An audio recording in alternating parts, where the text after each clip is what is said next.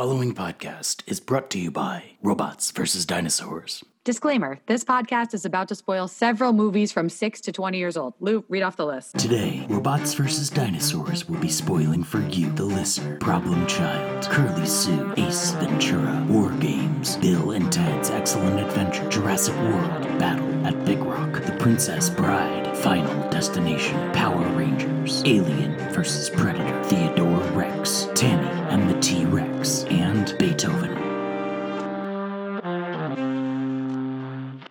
Uncle Martin, save me! I'm thinking it over. Hello and welcome to Robots vs. Dinosaurs, the podcast where we watch a movie every week and then try to determine which one is cooler, or in this case, I guess which one is worse, robots or dinosaurs.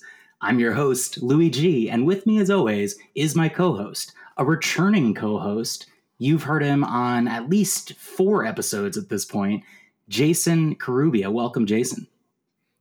Thank you for having me again for the 4th time. Thank you. Glad to have you back. Is my count accurate? You've been on, we've covered some wild movies. We've covered Flight of the Navigator. You were on that holiday episode with the J-Boys. Yep. What else? And we did My Science Project. And Star Kid. Star Kid was the 4th one. Star Kid. Yes. So this is probably, wow. My Science Project, Flight of the Navigator, Star Kid, and the holiday episodes. This is number 5. Oh my God. And so Jason, why don't you tell the audience the 5th movie that you and I are discussing on Robots versus Dinosaurs? So Lou, I said to Louis G, I said, Louis G, I need a win here. We have to do a podcast. I've been having a rough time. We had a hurricane come through. I had some troubles at work, and Lou said, yeah, let's do it. Let's do a podcast. What do you want to do? Terminator 2? And I said, no, we're going to do Clifford. And Clifford is a movie made in 1990, but wasn't released until 1994 because of some bankruptcy issues with Orion Pictures. Yeah, really? They weren't just like giving it time to ripen, like just waiting for the right moment to release it? Like a fine wine or aged cheese. This movie was shelved for 4 years. God. But gosh, this is one of the worst movies or one of the best movies, depending on who you're talking to. It's a polarizing film. I was having a conversation with someone just an hour ago, and they're like, "Oh my God, you're doing Clifford? Wow, that's a cult classic." And I said, "What? Wait, you like this movie?" I didn't hate it as much as I expected to. This was my first time watching it, and I didn't hate it as much as I expected to hate it.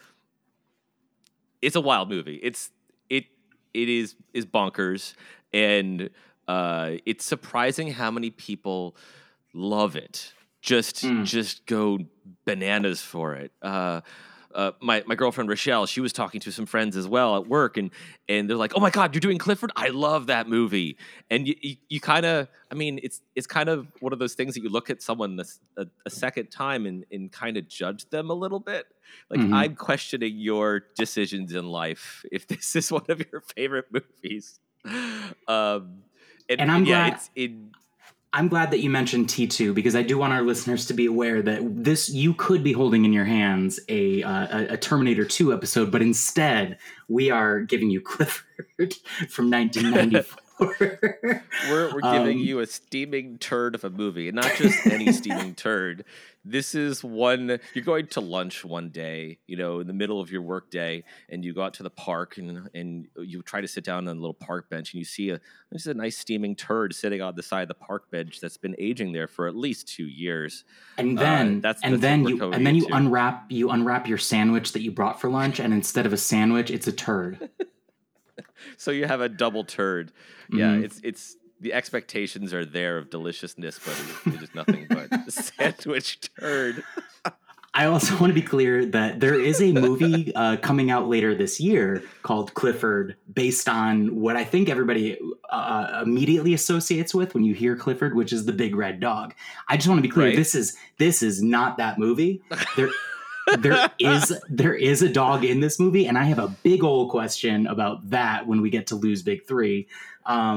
But let's talk a little bit about, I want to kind of get a synopsis of the movie. So this is directed by Paul Flaherty, who I think his most notable other work that I saw. I really actually haven't seen any of his other movies, but when I clicked on his IMDb, he was a writer for like the Tracy Ullman Show and SCTV and the Muppets. So he's like sort of a sketch writer. And I think that's very evident. We're going to like, when we talk about this movie, it's kind of a series of sketches, right?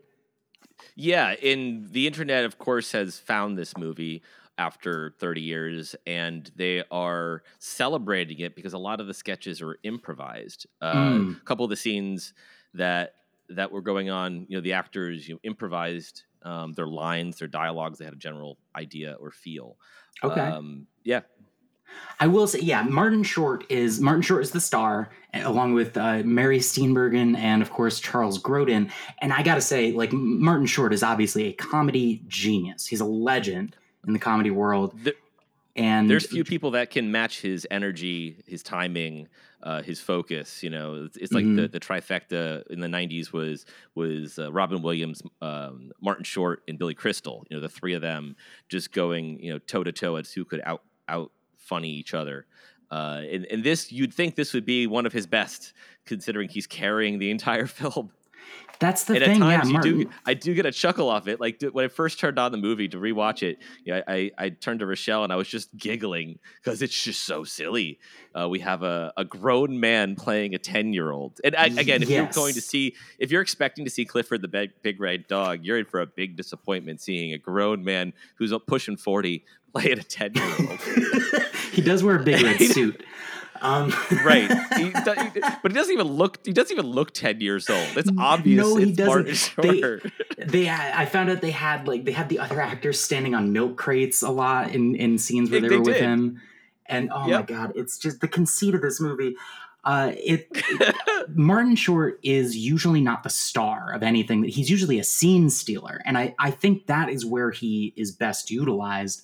And this movie, I think, is a great example of why it doesn't quite work when Martin Short is in charge of the whole movie, because his energy is like Jupiter, like it has so much gravity that it just sucks in everything around it.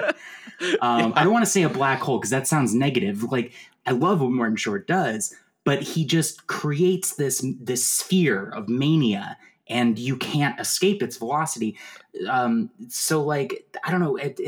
Am I making sense? Like, do you think this movie works on its face, or do you think it has issues? Well, it is comedy madness. You're right about that. It would have probably done better with a little bit more writing. Just reining it a little bit. Maybe some of the plot holes wouldn't have appeared. We would have definitely had a better movie, which surprisingly is PG. Jason, I have a weird argument. For 4 years. I think there needs to be more plot holes. Like, I was thinking about this, like when I think that there's certain details that they sort of gloss over and certain like parts of the story they skip ahead. But I would have thought it would be very funny if like because the concept is how he's telling this story to Ben Savage, and if there were more like discrepancies in his story, I thought that could have been a funny like motif or a funny theme in the movie. So I would argue for more plot holes. All right, well, so let's get into it. Let's get into the general plot of this movie. Yes. Why don't you give a synopsis of what we saw? Quick synopsis. So we have an intro of Ben Savage as a young kid hating school. He's, I guess, at a boarding school. The year is 2050, so it's the future. Did they do this because of The Princess Bride did this? Is that why they did? And literally it's the younger Savage brother? I'm not sure if they did it for the reasoning because Princess Bride did it. I think it was just a clever device that they just copied. Okay. Okay. And so Ben Savage is a kid. He wants to run away from Catholic school, this boarding Catholic school. The year 2050. One of the priests, Father Clifford Daniels, comes over to him and tries to persuade him to stay and change his ways. And he tells him a story from his own like childhood to get him to do so. And so flashback to the year 1990. Again, this movie was released in 1994. It was released after Jurassic Park, but made before Jurassic Park. So we have to set this in the dinosaur world of dinosaurs weren't super culture after Jurassic Park when it was made, but absolutely after it was released, it was kind of released in vanity of Jurassic Park. But we are introduced to a 10-year-old child named Clifford who has a toy dinosaur named Stefan that he takes everywhere, and he talks to Stefan in these like a little asides throughout the entire film. I think one of the catchphrases, "Mission accomplished, old friend," is the catchphrase that he uses many times. Yep. So he's brought to he is on a flight, I guess, to go somewhere with his parents. But he actually almost downs the plane because the plane won't land in California at a theme park called Dinosaur World.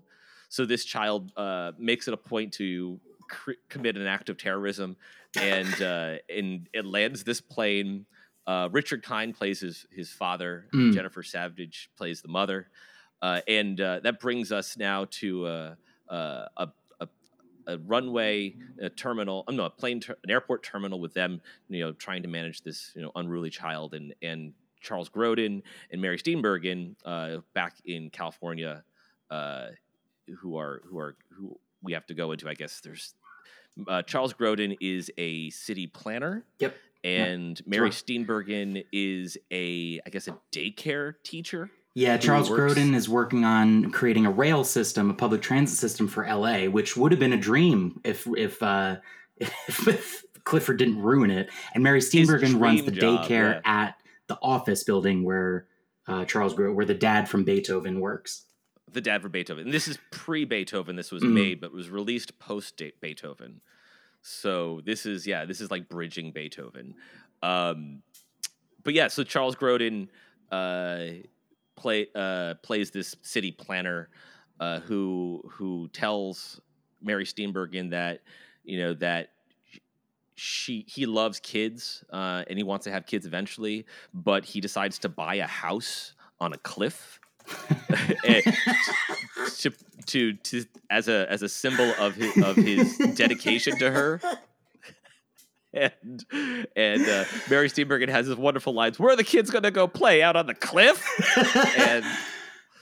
And so it comes out that the only thing he has to find a way to explain that he loves kids, and he's very endearing to kids and warms up to kids, and one day they'll have kids. Yeah, because he loves his nephew, who's named I want to say Mason. Mason, yes. Mason couldn't be farther from Clifford. Yeah. So he hadn't seen Clifford since his christening, of course, which is way back when you're an infant. So he has no idea how Clifford is now and how he's a terrorist, a domestic terrorist. So serendipitously, he gets a phone call from his brother Richard Kind, saying, "Hey, we've landed here. We're stranded here in California. Would it be okay if you watched Clifford for the weekend while we go to Honolulu for a business trip?" And Charles Grodin's character Martin, jumps on the opportunity. He's like, yes, let's do this. Yes, I love Clifford. And then he goes and picks him up at the airport and brings him back to his house. And now he has to watch this child for the preceding next couple of days. Before they return, and that's the setup essentially of the film, but that's not how it ends. Yeah, so the actual opening sequence is this like text on screen: "From the beginning of time, children have dreamed of exciting and perilous adventures. Although the adventures are exciting for the child, they can be perilous for the adults. This is one such story." And now, I'm really glad that you told me the detail that this movie was filmed in 1990, because do you know what other movie came out in 1994? It's a dinosaur movie. It came out in 95, and it's a dinosaur movie. It's been covered on this podcast, and it literally starts with the same exact words. Our tale begins once upon a time in the future. Oh, no. Is it Tammy the T-Rex? Close. It's Theodore Rex. Theodore Rex. Okay. Yeah. So Whoopi Goldberg. Because I was wondering which came first, because they're literally using the exact same wording. Once upon a time in the future. Yeah. All right. Then we get like these images of these like these storybook drawings of Clifford as a caveman, still wearing a tie, but riding on the back of a dinosaur. Then one where he's like fighting medieval knights, riding on the back of a dinosaur. He's always riding on the back of a dinosaur. The next one, he's like a pirate. He's fighting sea monsters. Then he's a cowboy. Then he's a jazz age gangster shooting at cops. Then he's in space. Right. And then finally, just like in a field with a butterfly, which is the image that they fade to of him as an old priest or like a cardinal. I don't know, like he's wearing like black and red robes at the Wayward Boysville in the year 2050. Clifford goes to definitely some changes of occupation throughout his entire life, eventually landing with being in a Catholic school. Mm-hmm. Yeah, it's like they sat down and they thought, okay, this kid is a monster. What's the most opposite thing that he could become? Like, there's no.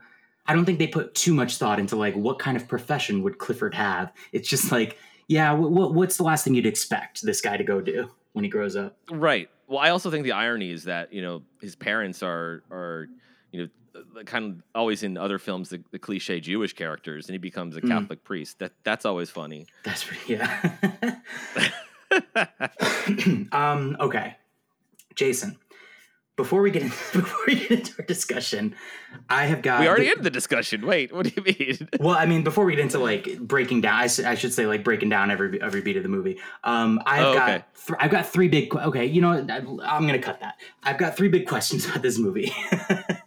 As we're getting into this, I have three big questions I want to ask. So, this is time for our new segment called Lose Big Three. Jason, can you cue the music? Lose Big Three, it's you and me. We're gonna have fun with Lose Big Three. All right, everybody, this is Lose Big Three. Lose Big Three number one. When the plane lands, when Richard Kind, the eternally exasperated Richard Kind, is in the airport, and they're unloading Clifford onto his uncle. There is a bit where a bunch of people are asking about their stuff at like baggage claim, and like smash cut to Clifford in Charles Grodin's car, and he has all of their stuff. One of those things is a dog, and the character that's like talking to the baggage claim person, I wrote this down because I heard them ask like, somebody stole my dog's sneakers, somebody stole my dog, and then somebody stole my stereo and something else. And I thought that they were saying they stole my dog's sneakers, as if like the dog has two pairs of shoes, I guess, and somebody stole them. We later find out that's the name of the dog. Somebody stole my dog sneakers, and then they're just repeating it. And we see this dog in the car, but Jason, my big question is, what happens to Sneakers after this? Where does this dog end up by the end of the movie? I don't know. I don't know where Sneakers, and it upsets me because I would be so upset if someone stole my dog, let alone a dog named Sneakers, which is adorable. He steals the dog just because. Just because. Who does that? A sociopath, Clifford. Yeah, I never go anywhere without my dog Sneakers. Oh my god! Oh my gosh! Okay, Lose Big Three number two. What was after Charles Grodin gets fired from being a city planner? We find out later, according to Clifford, according to his story that he's telling Ben Savage, that Charles Grodin ends up being fine and he ends up marrying Mary Steenburgen. But what kind of job do you think he got after he had a mental breakdown? Like in front of a news crew and blew up his model for the public transport for LA. Yeah, there's no coming back from that. I don't know what type of model explodes suddenly with fireballs. I mean, this must have been laced with with dynamite or something. It was some intense pyrotechnics from this small little train set that they had going around. Mm-hmm. I don't know what type of job he'd get. Most likely he would get prison time. So maybe this was some type of work release, I guess, out of prison. Okay. He also, I mean, he goes full serial killer at the end of the movie. Charles Grodin, once the model explodes and his big unveiling of the city planning goes down, he goes full serial killer and takes Clifford to the theme park. And we have to, I guess, go back and talk about not only is he a city planner, but he's designed a theme park ride called Larry the Scary Rex. Yeah, it just so happens that this thing that Martin Short is obsessed with, that Clifford is obsessed with, it just so happens that his uncle is the one that designed it. Yeah. Larry the Scary Rex is a amusement park ride, kind of like it's a Small World, but it's a roller coaster. Mm-hmm. And if you've actually ever been on Dinosaur the ride in Disney World, or it's virtually that ride, except it's a little more comical with a big T-Rex coming out at the end that'll scare you. Yep. It named Larry the Scary Rex. But he goes full serial killer. That was pretty effective. The way that they did that, like the T-Rex rising up behind him, and then the ride, like the cart spins around. Like that was actually kind of cool looking. If that was a real ride, I would absolutely love to go on it. The scenes where they're on the roller coaster and going through the caves and whatnot remind me a lot of Indiana Jones and the Temple of Doom with a minecart chase. In a big way, it's got that same feel to it. They actually pulled some really cool production stuff right there, but I mean, it all for what reason? I don't know. I'm assuming they spent most of their production budget on that scene. Okay. So Charles Grodin, like we said, he ends up having a happy ending at some point, and he does marries Mary Steenburgen's character. My third question is Lou's Big Three, number 3. Jason, this is sort of like a film nerd question. Is Mary Steenburgen the queen of thankless roles? The queen of thankless roles? Yeah, because she's always great, but her roles always tend to be like supporting or background, and like it's like underwritten. Like the writers don't give her as much as she deserves, in my opinion. Yeah, so she is definitely in a thankless role. Is she the queen of them? There's plenty of other actors that get written into that role. It's kind of the the girlfriend who expects more of the boyfriend and kind of pushes him to change, which is in a lot of movies. It's kind of almost of a cliche. Well put, yeah. And it's kind of hard to write for that. She's in a few roles like that, and a couple other actors are. But yeah, definitely she could do a whole lot more if the film was written better. Yeah. She for a I guess a daycare teacher, she gets really put through the ringer. We later on in the film, she gets come on to she gets assaulted by Charles Grodin's boss, played by Dabney Coleman. In a very uncomfortable, like Back to the Future, uncomfortable rape like kind of scene, right? Yeah, absolutely. Yeah. Dabney Coleman, I love him. One of my favorite actors, and in all the films he does. My favorite would be War Games that he had been in. That's a fantastic AI movie, which we should probably cover in the podcast at some point. But Dabney Coleman has this I guess running gag throughout the entire film of being bald and wearing toupees. And at one point he gets his backup toupee because Clifford destroys it, one of his toupees, and it's like him with like long yeah, and then he gets the Willie Nelson toupee. Dabney Coleman, when they first have the Willie Nelson toupee, that's right, yeah. Dabney Coleman has that first line about the toupee when they're talking. I'm just looking at Charles Grodin like, wait, doesn't Charles Grodin also have a toupee? His doesn't look any better. So, but yeah, Mary Steenburgen gets put through the ringer unfortunately, in some very, very, very, very awful sexual assault, which she, I guess, comes through. I mean, it's to the point where he should probably be put in jail as well. The one thing, that scene in the limo sets up a funny gag that Mary Steenburgen, when she's angrily taking off the necklace and she's like, I didn't want this stupid thing. I wasn't going to keep this stupid thing. And it like gets sort of stuck around her face. And she just keeps it there, just like keeps delivering lines with the necklace. Just like, I thought that was really a good bit, and she played it well. But that is one of three big moments in this movie that I did not care for in a short movie. Can you guess what the other two are? Because I think that you and I are probably on the same page about the other two. Oh yeah, the next one is the transphobic scene. Exactly. There's two transphobic scenes for me. Yeah, the big one being when it just comes out of the blue. It is no place in the movie. I can't remember the exact words, but Charles Grodin's character is I guess he's displaced over in San Francisco or something like that. Mm-hmm. He gets led to believe that Clifford is up there, and he had hopped on a train. And so Charles Grodin goes on the train after him, only to find out that he's actually back at the house. Clifford's back at the house throwing a party with a bunch of random teenagers who are going to take him to Dinosaur World in exchange. He sees Mary Steenburgen's character, he says Sarah Davis, at dinner with his boss while in San Francisco. This is right before the sexual assault scene. And a couple of I guess best word to be described would be drag queens. I think that's most likely, and I wrote down the dialogue. If you're you can go ahead if you want to talk about the dialogue there. But they walk by.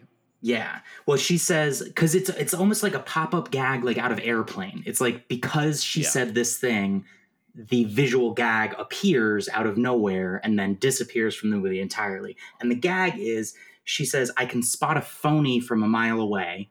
And then these people I would say they're as the movie is portraying them, drag queens. It's men dressed up as women, come up and they say, hey, have you seen a gray dog? And she says, Mary Steenburgen says to them, no, ma'am.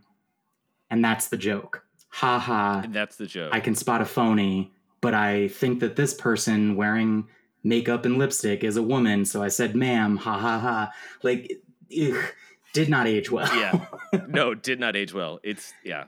But this is also a PG movie meant for kids, so I don't even understand why it's here. Because Hollywood and most of America hated trans people in the 80s and 90s. That's why. Yeah.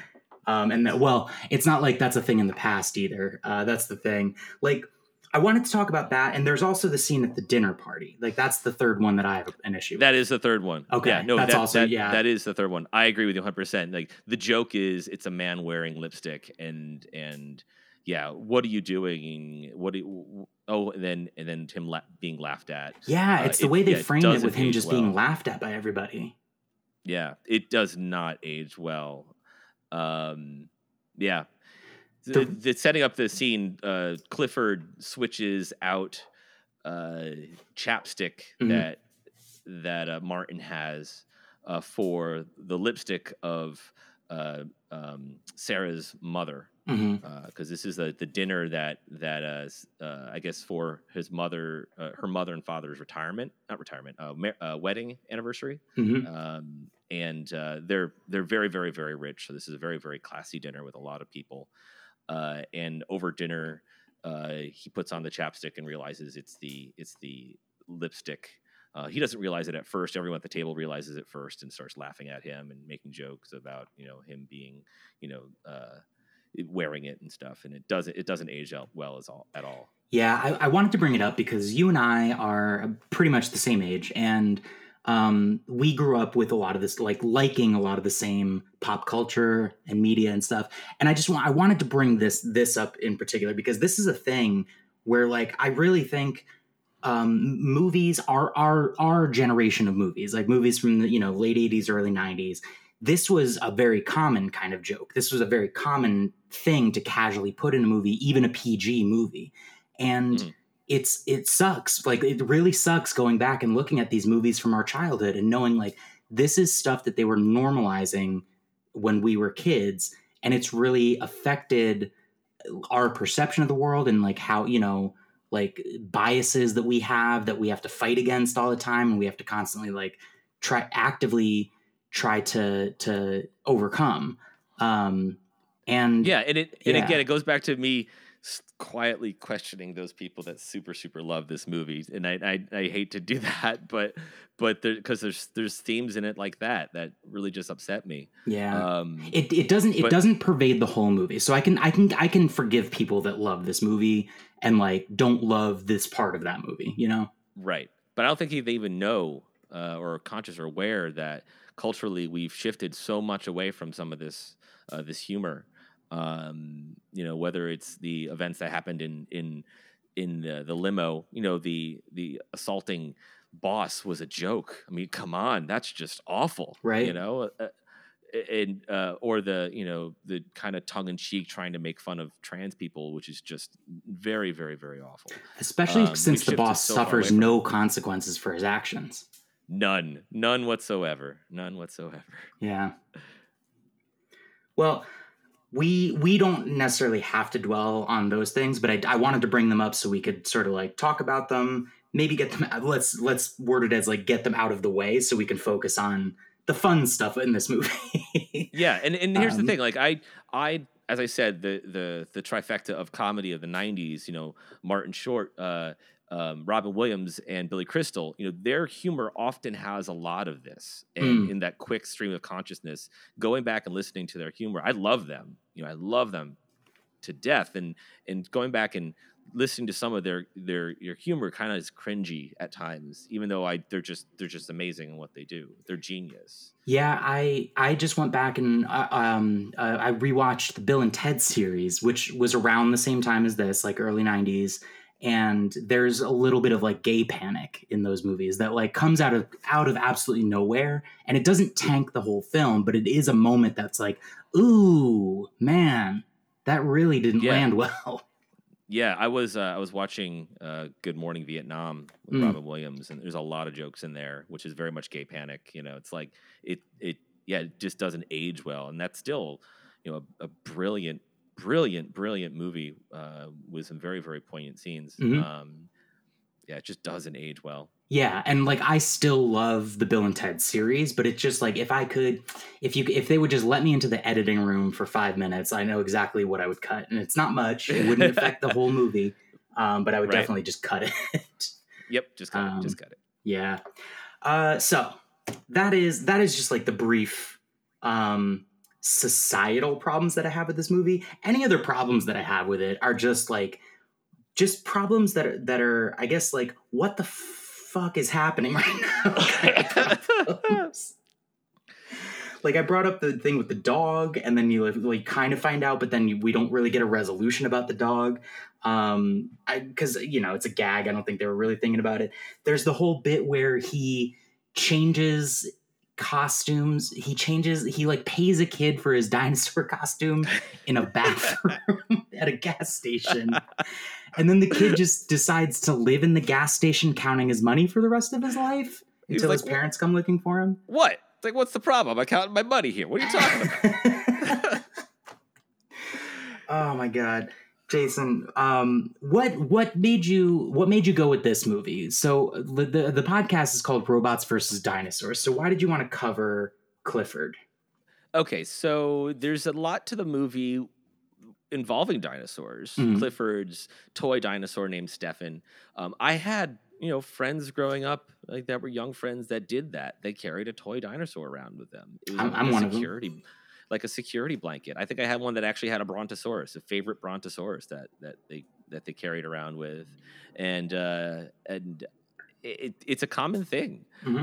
But those children usually aren't the ones that are that could be serial killers. It's not that type of relationship at 10.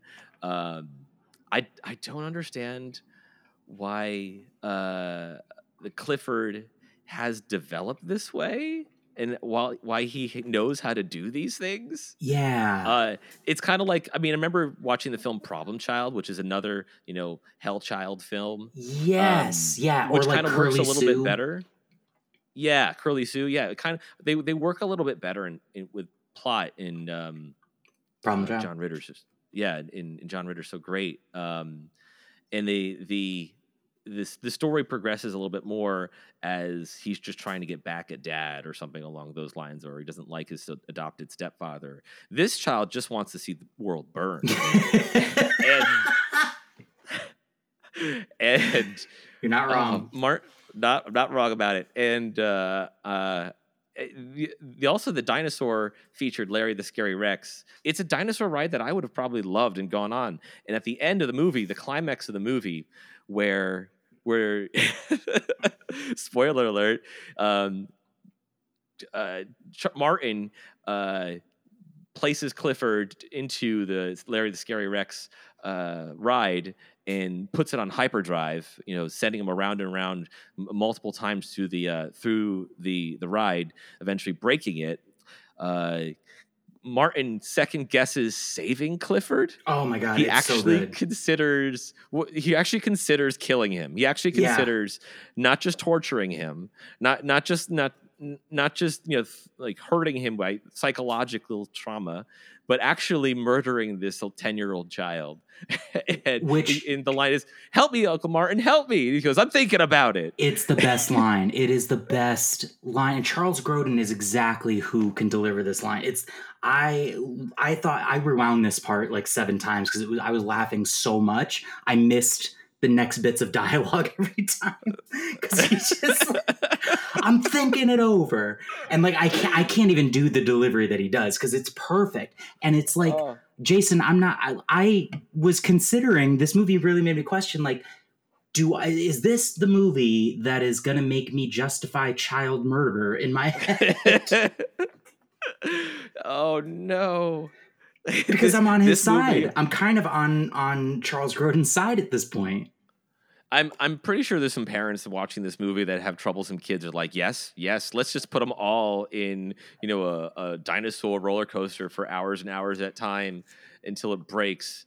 Charles Grodin plays the same character that he plays in Beethoven. It's kind of like every scene he's kind of got this kind of wince.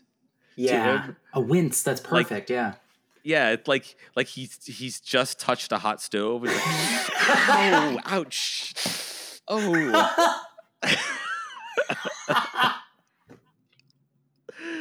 I've never heard, and I don't think there is a better description of Charles Grodin.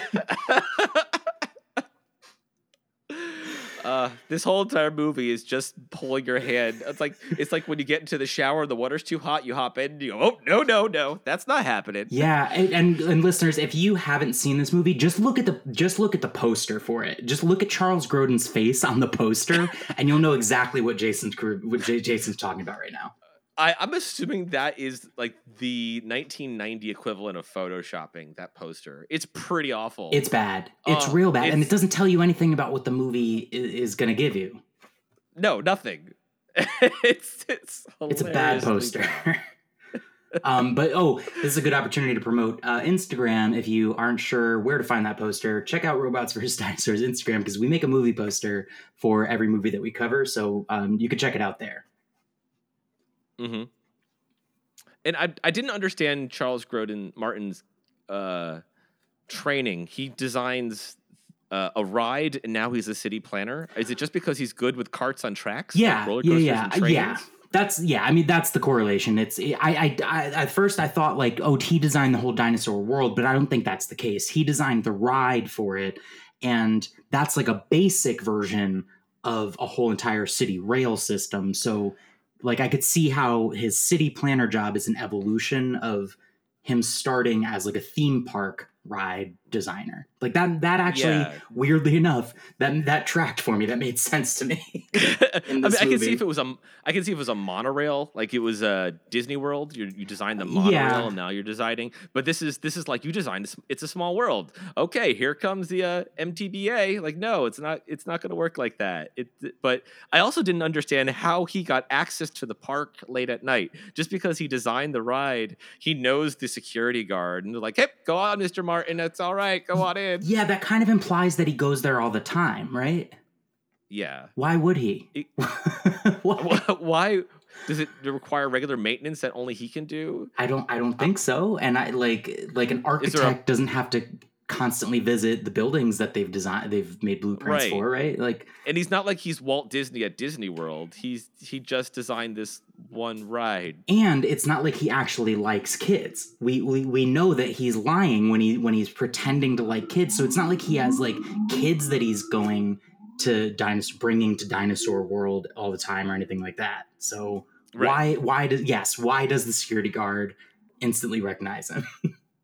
Why a lot of things in this movie? Why? You know what? I'll give it this. Maybe when he was working there, he and the security guard like got to be good friends and they've maintained a friendship. Maybe they do like poker games or something. That's as far as I'm reaching to give it to this movie though. Yeah. Yeah. And why also does Clifford pull a Home Alone with the tape recorder and record Martin and then set him up for as a national terrorist as well? It's why? Pure selfishness. He calls it a bomb threat. Yeah, it's so everything, all of Clifford's schemes, like as a 10-year-old, because the movie wants us to believe this is not an adult in a child's body. It is a child. Like everybody, every stranger that meets him recognizes him as a child, but he's a 10-year-old capable of very elaborate Machiavellian orchestrated plans and plots and schemes. It's wild. It's sinister. Like sinister is a great word for it. A 10-year-old that wants to get his way, he's doing it and having more fun not getting his way. He's calling in the bomb threat was just the tip of the iceberg. Now he has a record. Now Martin has to go to like a probationary hearing or something like that. He had to. I don't understand how he got bail too. I can't remember who bailed him out. Especially since the end of the movie is him, or towards the end of the movie, he on live TV does a demonstration of blowing up the whole city with his model. So from the police's perspective, first this guy calls in a bomb threat. Then he goes on live TV and is like, here is my plan for the city, and blows it up. This guy would never, he'd be living in jail. He would not be marrying Mary Steenburgen. Right. Well, he might marry her, who knows, but he would be marrying her from jail. And after everything that happened, Sarah, still marries him. Yeah. After he clearly is not good with kids, after he has this awful temper that turns murderous and bloodthirsty, she still's like, "Oh, I forgive you. I just wanted you to know that, that I want to have a family." And then she marries him. It doesn't make sense. And at the same time, they ask Clifford to be the ring bearer at the marriage. Yeah. After Clifford with some very, very, very, very troubling letters, 287 apology letters, which were returned unopened. Mm-hmm. He ends up being the ring bearer. This entire story and ending seems very sus. It really does. Like, I don't think any of this ever happened. Yes. Do you think that when he's telling the story to Ben Savage, this is what I was saying before, where I wanted there to be more plot holes. Do you think that he's making up the whole part that he and his uncle reconciled and that his uncle got to have a happy life? Do you think all of that is a fiction that he invented so that this story that he's telling a child to inspire this child has a happy ending? Or do you think any part of it is true? I would like that better as a story, like a fantastical story to persuade a child, which is very much, like you said, what Princess Bride is. Like it's fantasy. It's just, it goes to extremes.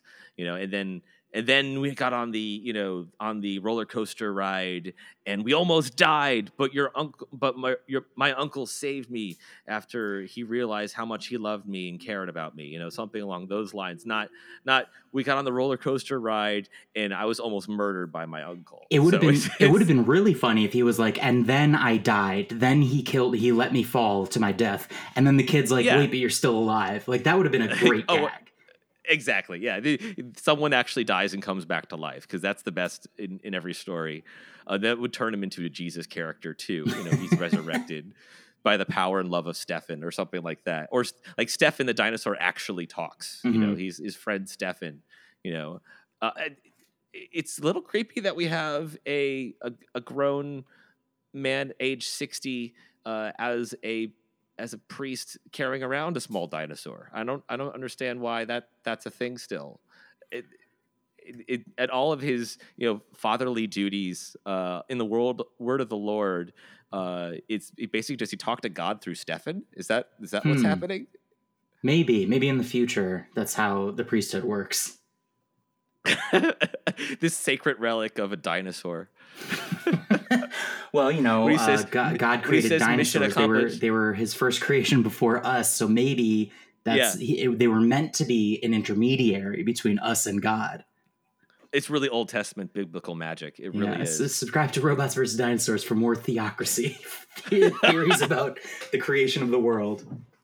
We're shifting genres. We're going from movie reviews to full-on evangelical sermonizing. Oh, God.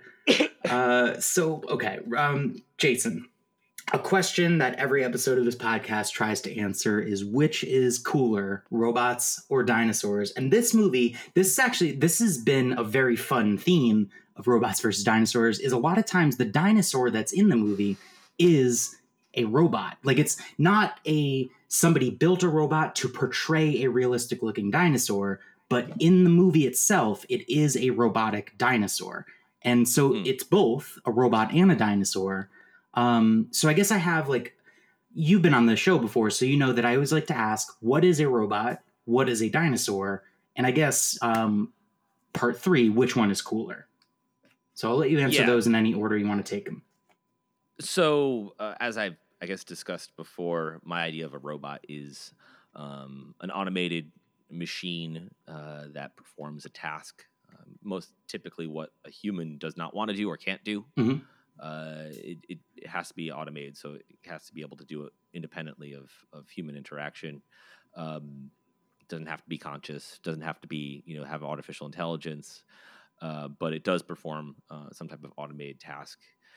It could be something simple as a robotic arm that assembles a car in an assembly line, or it could be something as elaborate as a giant dinosaur named Larry the Scary Rex at the end of a roller coaster, which it is in this movie. Or his friend Terry, the pterodactyl.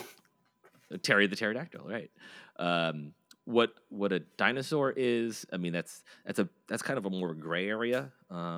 Some type of prehistoric creature before man, before recorded time, that lived here on the planet Earth. Now there could have been dinosaurs elsewhere in the galaxy. I don't know. There could have been other forms of creatures. But dinosaurs tend to be, when I think of a dinosaur, they're the big ones, not the little microscopic creatures. They're not the small little kind of lizards or small kind of rodents or, fish even. It's the big ones, the big creatures. I consider a woolly mammoth a dinosaur. Because they've been here before us. They were extinct. They were extinct with proto-humans, but they were here for a long time. They're massive creatures that we don't see here anymore. That if you saw one today, you'd be like, "Wow!" Yes, shock and awe that they exist. I accept that. Yes, I think what we're agreeing on is, like, a woolly mammoth is not. We both know it's not scientifically a dinosaur in terms of classification scientifically, right. but by pop culture purposes and definitions, right. It is. I agree with you absolutely. A woolly mammoth, a saber-toothed tiger. these things are quote unquote dinosaurs from our perspective. Right. Yeah. I'm with you on that. Yeah.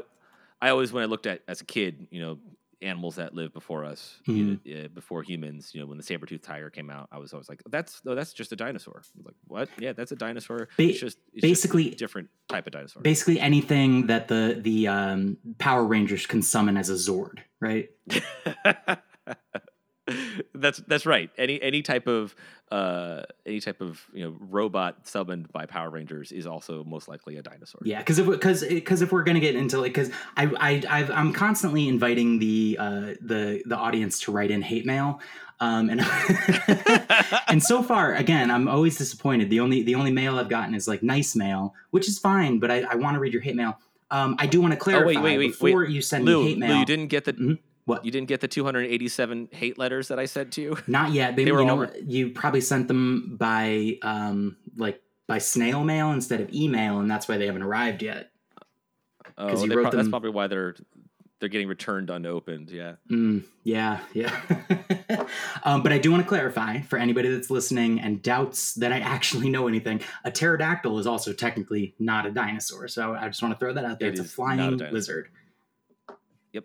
But it is one of the Power Rangers Zords. So my argument holds up that a dinosaur is anything that a Power Ranger can summon and get into as a mech and combine it with 4 others.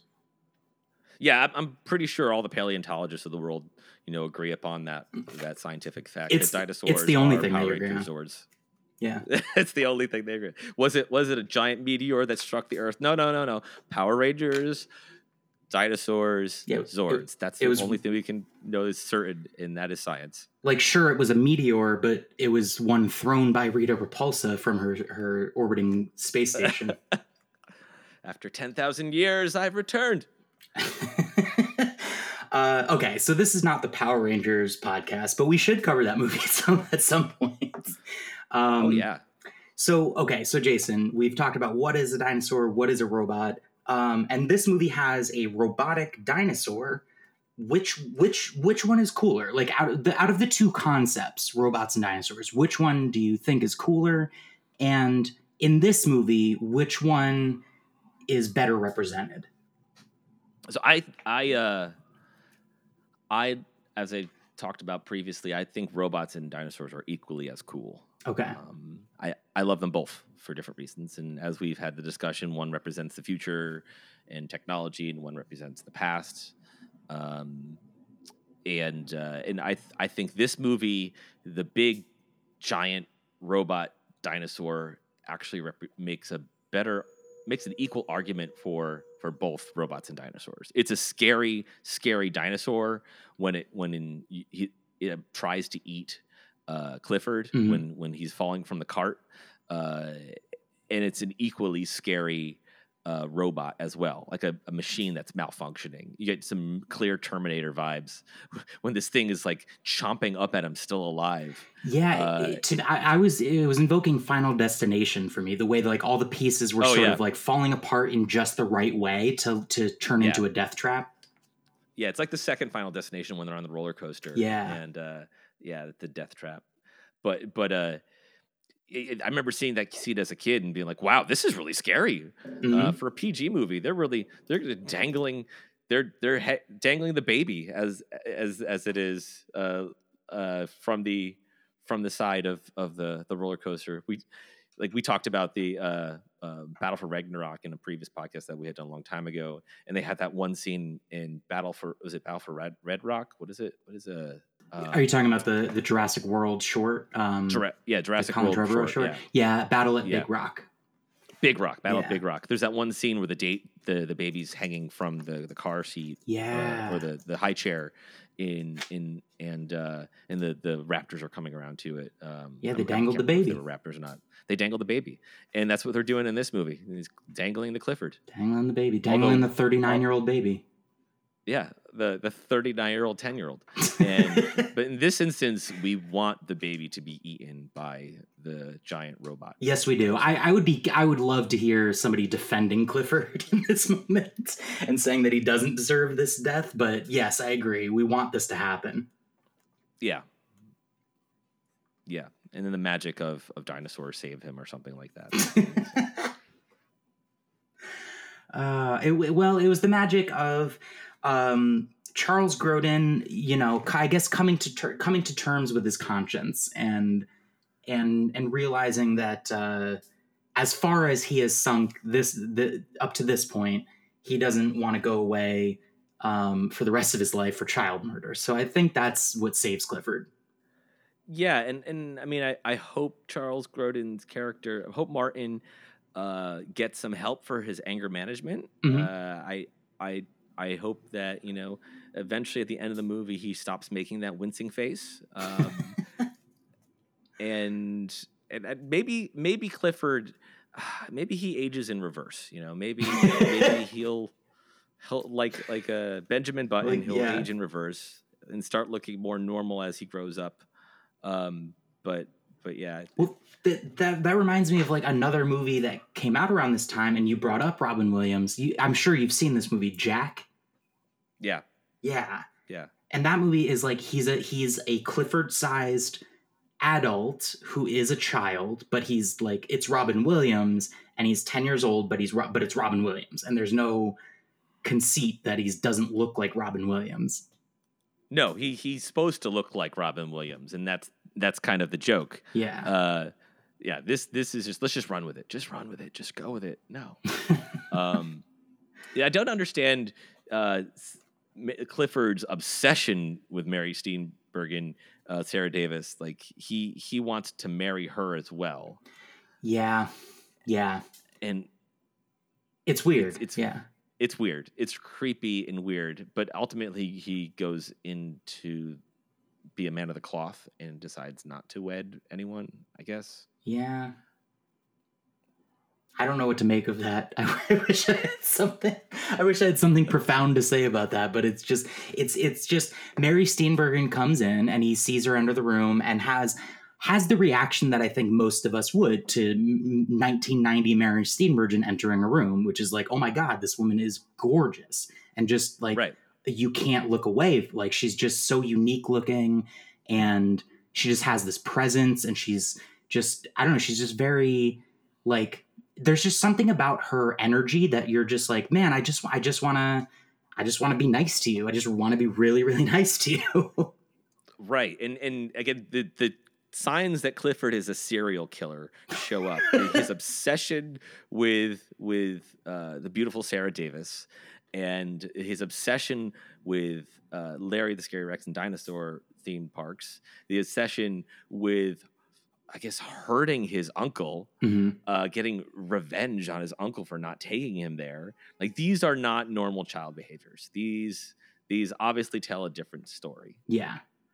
Yeah, what do you think of that opening? The opening scene when he's going towards the cockpit and he's sort of doing the airplane thing, and there's this one old guy, like he's like, quote unquote, accidentally hitting everybody in the head with his airplane arms, but then like he gets to this one old guy and he stops, like takes a, what am I trying to say? He like rears back and takes a full swing at the back of this guy's head. Like, it's very, right. It's conveying that like, no, he's not doing this accidentally. He is absolutely being deliberate about hitting all of these people on the head, but in particular, this one bald guy.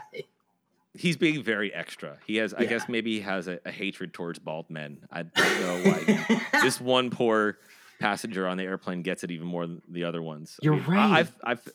I mean, to be honest and to be fair, I've thought at times, well, wouldn't it be great if I just ran down the aisle of the airplane, just smacked everyone in the head? Thank you, Clifford, for doing it for me. Now I know that there's no consequences if you're a 10-year-old that's in a 39-year-old that's in a 10-year-old's body. Yeah.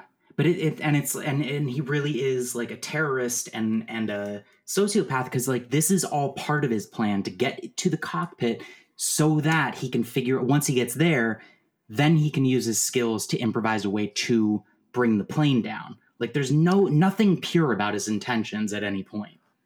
And he's always been like that too. So the little subtleties in the movie that I love, when they get down to the airport, you see, Richard Kind and Jennifer Savage, his parents. You see how haggard they are, how upset they are, how they're beat up by this torturous kid. Yeah. You know, like they're being held hostage at times. I can't imagine. Yeah.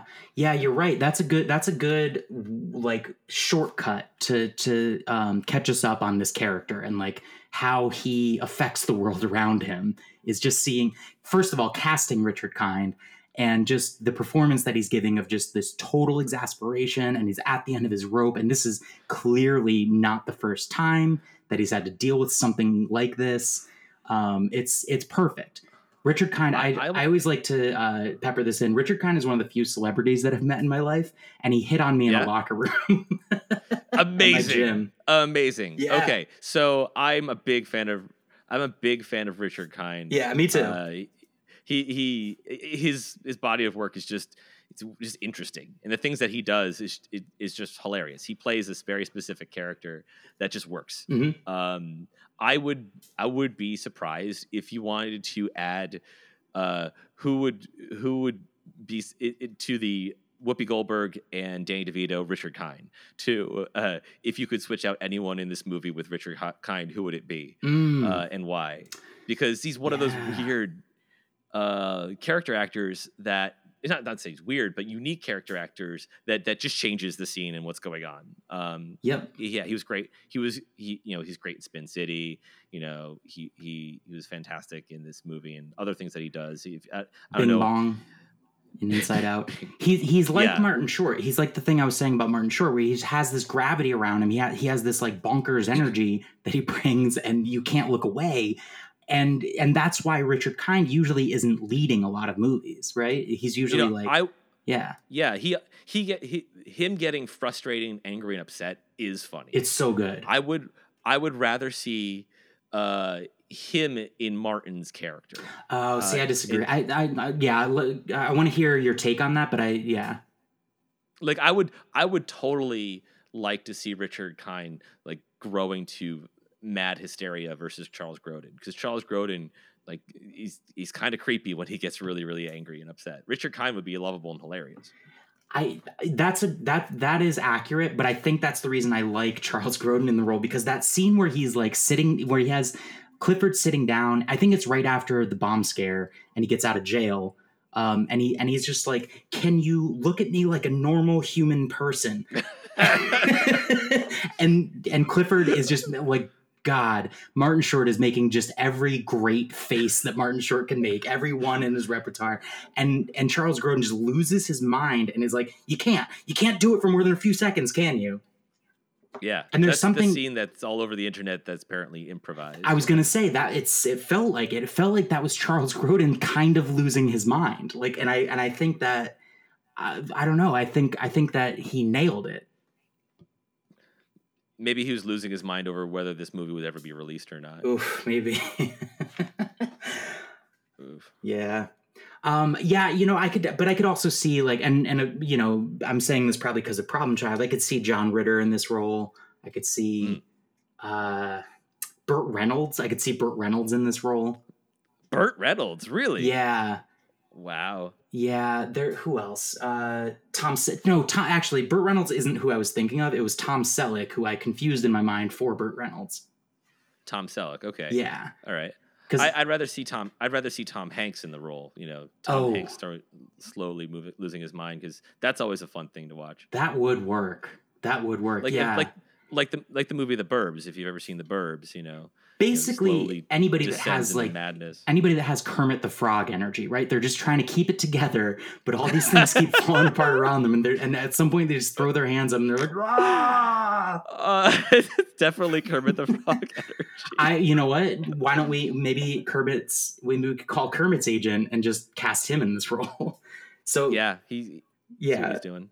I don't know where I heard this, but somebody like introduced this game to me of like, if we replaced one character in this whole movie with a Muppet, and like everybody else was a person, and there's just one Muppet in the movie. I think this is a perfect example of like Kermit the Frog in Charles Grodin's role is all that this movie needs. Well, I mean, that's just to show you this movie could be replaced. Like, you could replace a Muppet into Clifford's character, and it would still be the same movie. Yeah. Like, it's that much of a leap that we're doing. Assuming that this 39-year-old actor is 10. It's that much of a shock, a suspension of disbelief that we have to do to make this thing work. Mm-hmm. And since we're talking about ways to improve this movie, and you've kind of hinted towards this question, Jason, it is time for my 2 bonus questions. Number 1, if we did replace 2 actors or characters in this movie, including Sneakers the dog, with Whoopi Goldberg and Danny DeVito, who would you swap out? How would it improve the movie? Danny DeVito, of course, being the boss, would be very, very funny. Mm-hmm. And it would definitely improve the movie. I think because he's a different stature, and him wearing a toupee would be a whole lot more funny. Yep. He does it, and It's Always Sunny. It's hilarious and brilliant when he puts on bad wigs. And Whoopi Goldberg, like when who's that art critic, Ongo Gabloigan? That's right. It's Always Sunny. Yeah, with the white like hair, and yeah, that's one of the best wigs that he wears on the show. Yeah, and Whoopi Goldberg. I mean, she I don't want to replace Mary Steenburgen, but she would also be very interesting to be in that character.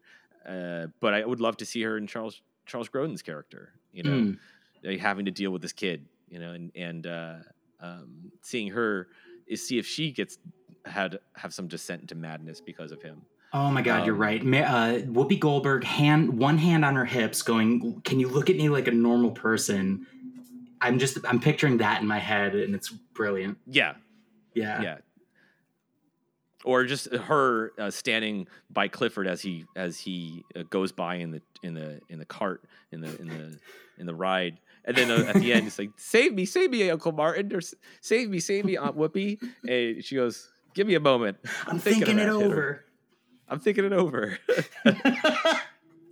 Okay, good answers.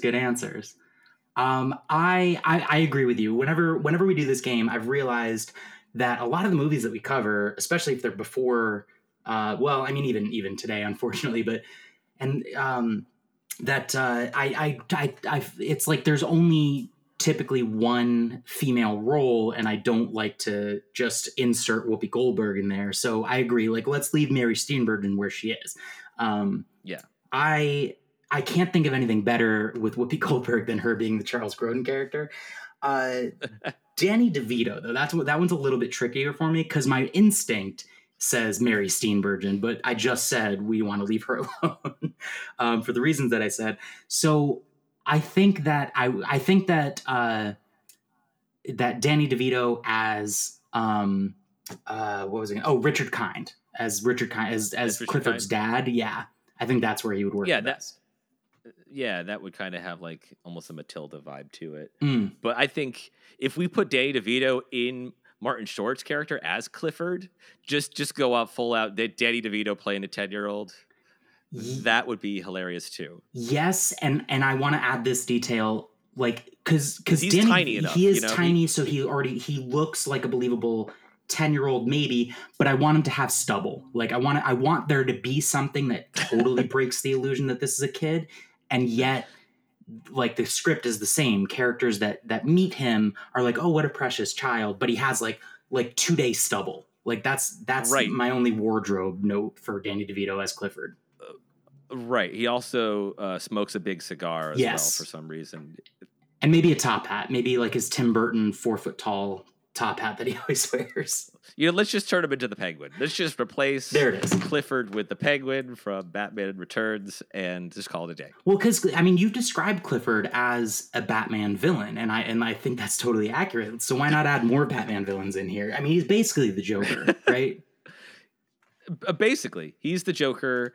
He wants to see the world burn to get what he wants. He's definitely not the Riddler. but yeah, he's more of the Joker. He's chaos. I listened to Blank Check podcast did a episode covering Clifford, and they worded this really well. They said that Clifford in this movie is basically like the embodiment of a curse that enters your life, and you can't get rid of it, and like you just kind of have to deal with it. Yeah, this movie is a curse because you're gonna have to deal with it after you watch it. You're going to keep remembering it, going back to it. You're going to be singing the theme song to Larry the Scary Rex in your head. I'm Larry the Scary Rex. I'm a scary dinosaur. But don't be scared of my sharp, sharp teeth or my mighty, mighty roar. That song? That's not stuck in my head. That one. That's not stuck in your head at all. No.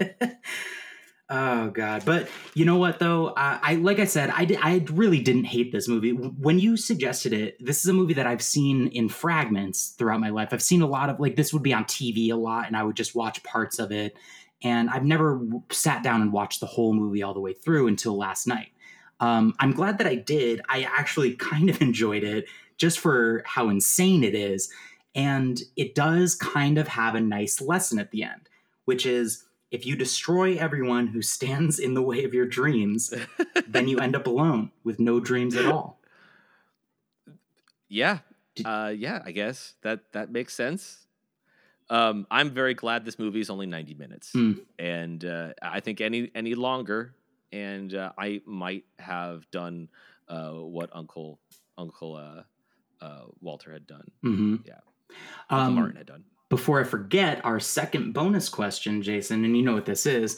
Jason, this is a section of Robots versus Dinosaurs that we call What's Yo Snack? So, Jason, what's your snack? What did you eat any snacks while you were watching Clifford? You know, I had a drink and some popcorn. I think I had a glass of wine and some popcorn when I was watching this movie.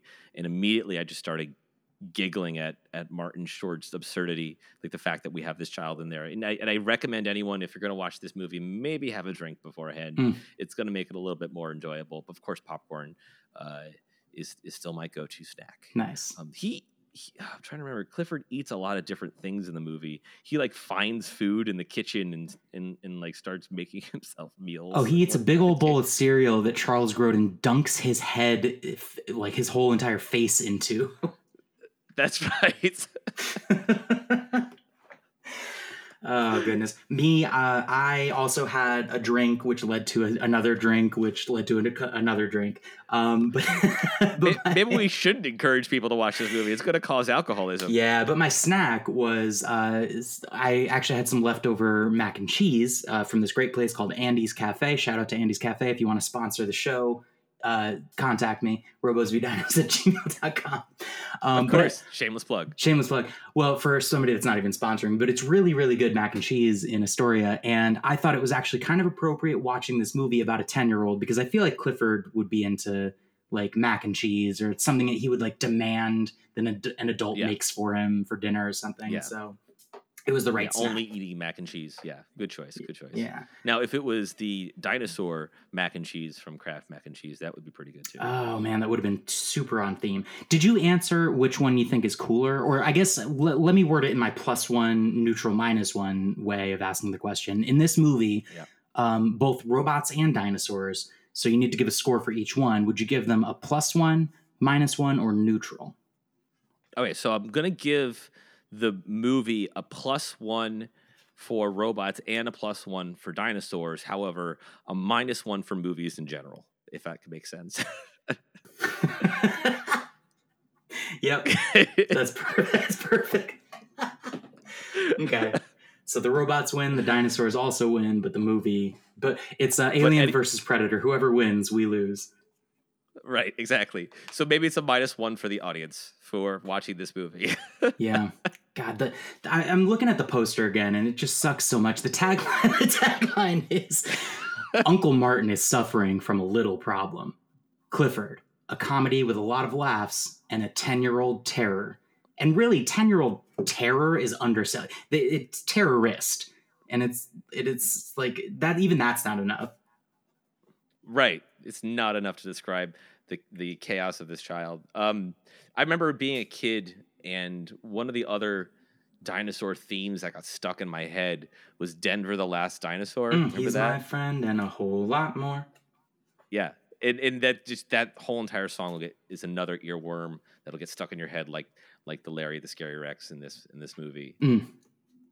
Yeah, that and the Big Red commercial, which I'm not going to sing because it will perpetually live in my head rent free if I do. Even more so than it already does. Maybe I can find like a little clip of the audio of that commercial and play it at the end of the podcast. If people don't know what we're talking about. Right. And to anyone who loves this movie, I apologize for pooping on your dreams. But maybe you enjoy park benches with poop on them. I don't know. Or poop sandwiches. Or poop sandwiches. Yeah. Man, I have literally one other thing written down, which is that dance scene when Clifford inexplicably is able to invite a whole house full of teenagers over to his uncle's place to trash it. Did you get like Austin Powers vibes from like Martin Short's kind of solo dance moves that he was doing in that scene? Yeah, this seems like something Martin Short would have done at a house party, with friends or something like that. And they thought it was so funny they're just going to put it into a movie. Yeah, like the whole entire movie seems like a bit that someone would do at a friend's house for fun as a joke. Let's make an entire movie out of it. Yeah, and that kind of makes sense, that dance sequence there. Yeah. I mean, if you think about it, all the acts that Clifford does is what that guy at the party does that no one really likes. He pours out someone's drink and puts Tabasco sauce in it and forces someone to drink it. And swaps out chapstick for lipstick, or eats the food that's not theirs because it's not even their house. It sends someone to go get something. In a different town when saying they're there but they're not. This is something that a bad guest would do at a house party. Yeah. Jason, do you have anything else to say about 1994/1990s Clifford starring Martin Short? I hope they never make a sequel. Do you think I really do. Do you think there's any threat that they will? Well, I don't know what other further tale that will be told by Father Clifford. Where Stefan and Clifford go after these events. He's only 10. Yeah. So there's probably something that happens that brings him to, becoming a priest. This movie, I doubt there's any danger of there being a sequel or a reboot, because this movie made something like $7 million. I think worldwide, and it cost probably 20 or 30 million. So yeah, and it was shelved for 4 years because of the death of Orion Pictures. Yeah. I wonder if the film was released only because of Jurassic Park, because of dinosaur becoming back in fashion. Possibly. Yeah.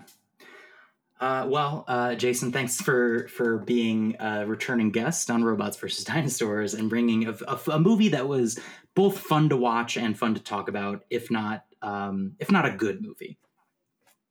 Yeah, my pleasure. I had a good time hating this movie, and I appreciate you letting me hate it with you. Hopefully the next movie we can review will be one that we can love together. Yeah, I insist. I'm gonna have to insist on that. Maybe it'll be Terminator 2. That is one of my favorite all-time movies, so I would be thrilled to cover Terminator 2. Or what was the other one you suggested? War Games? War Games, yep, that'd be a great movie that we can discuss.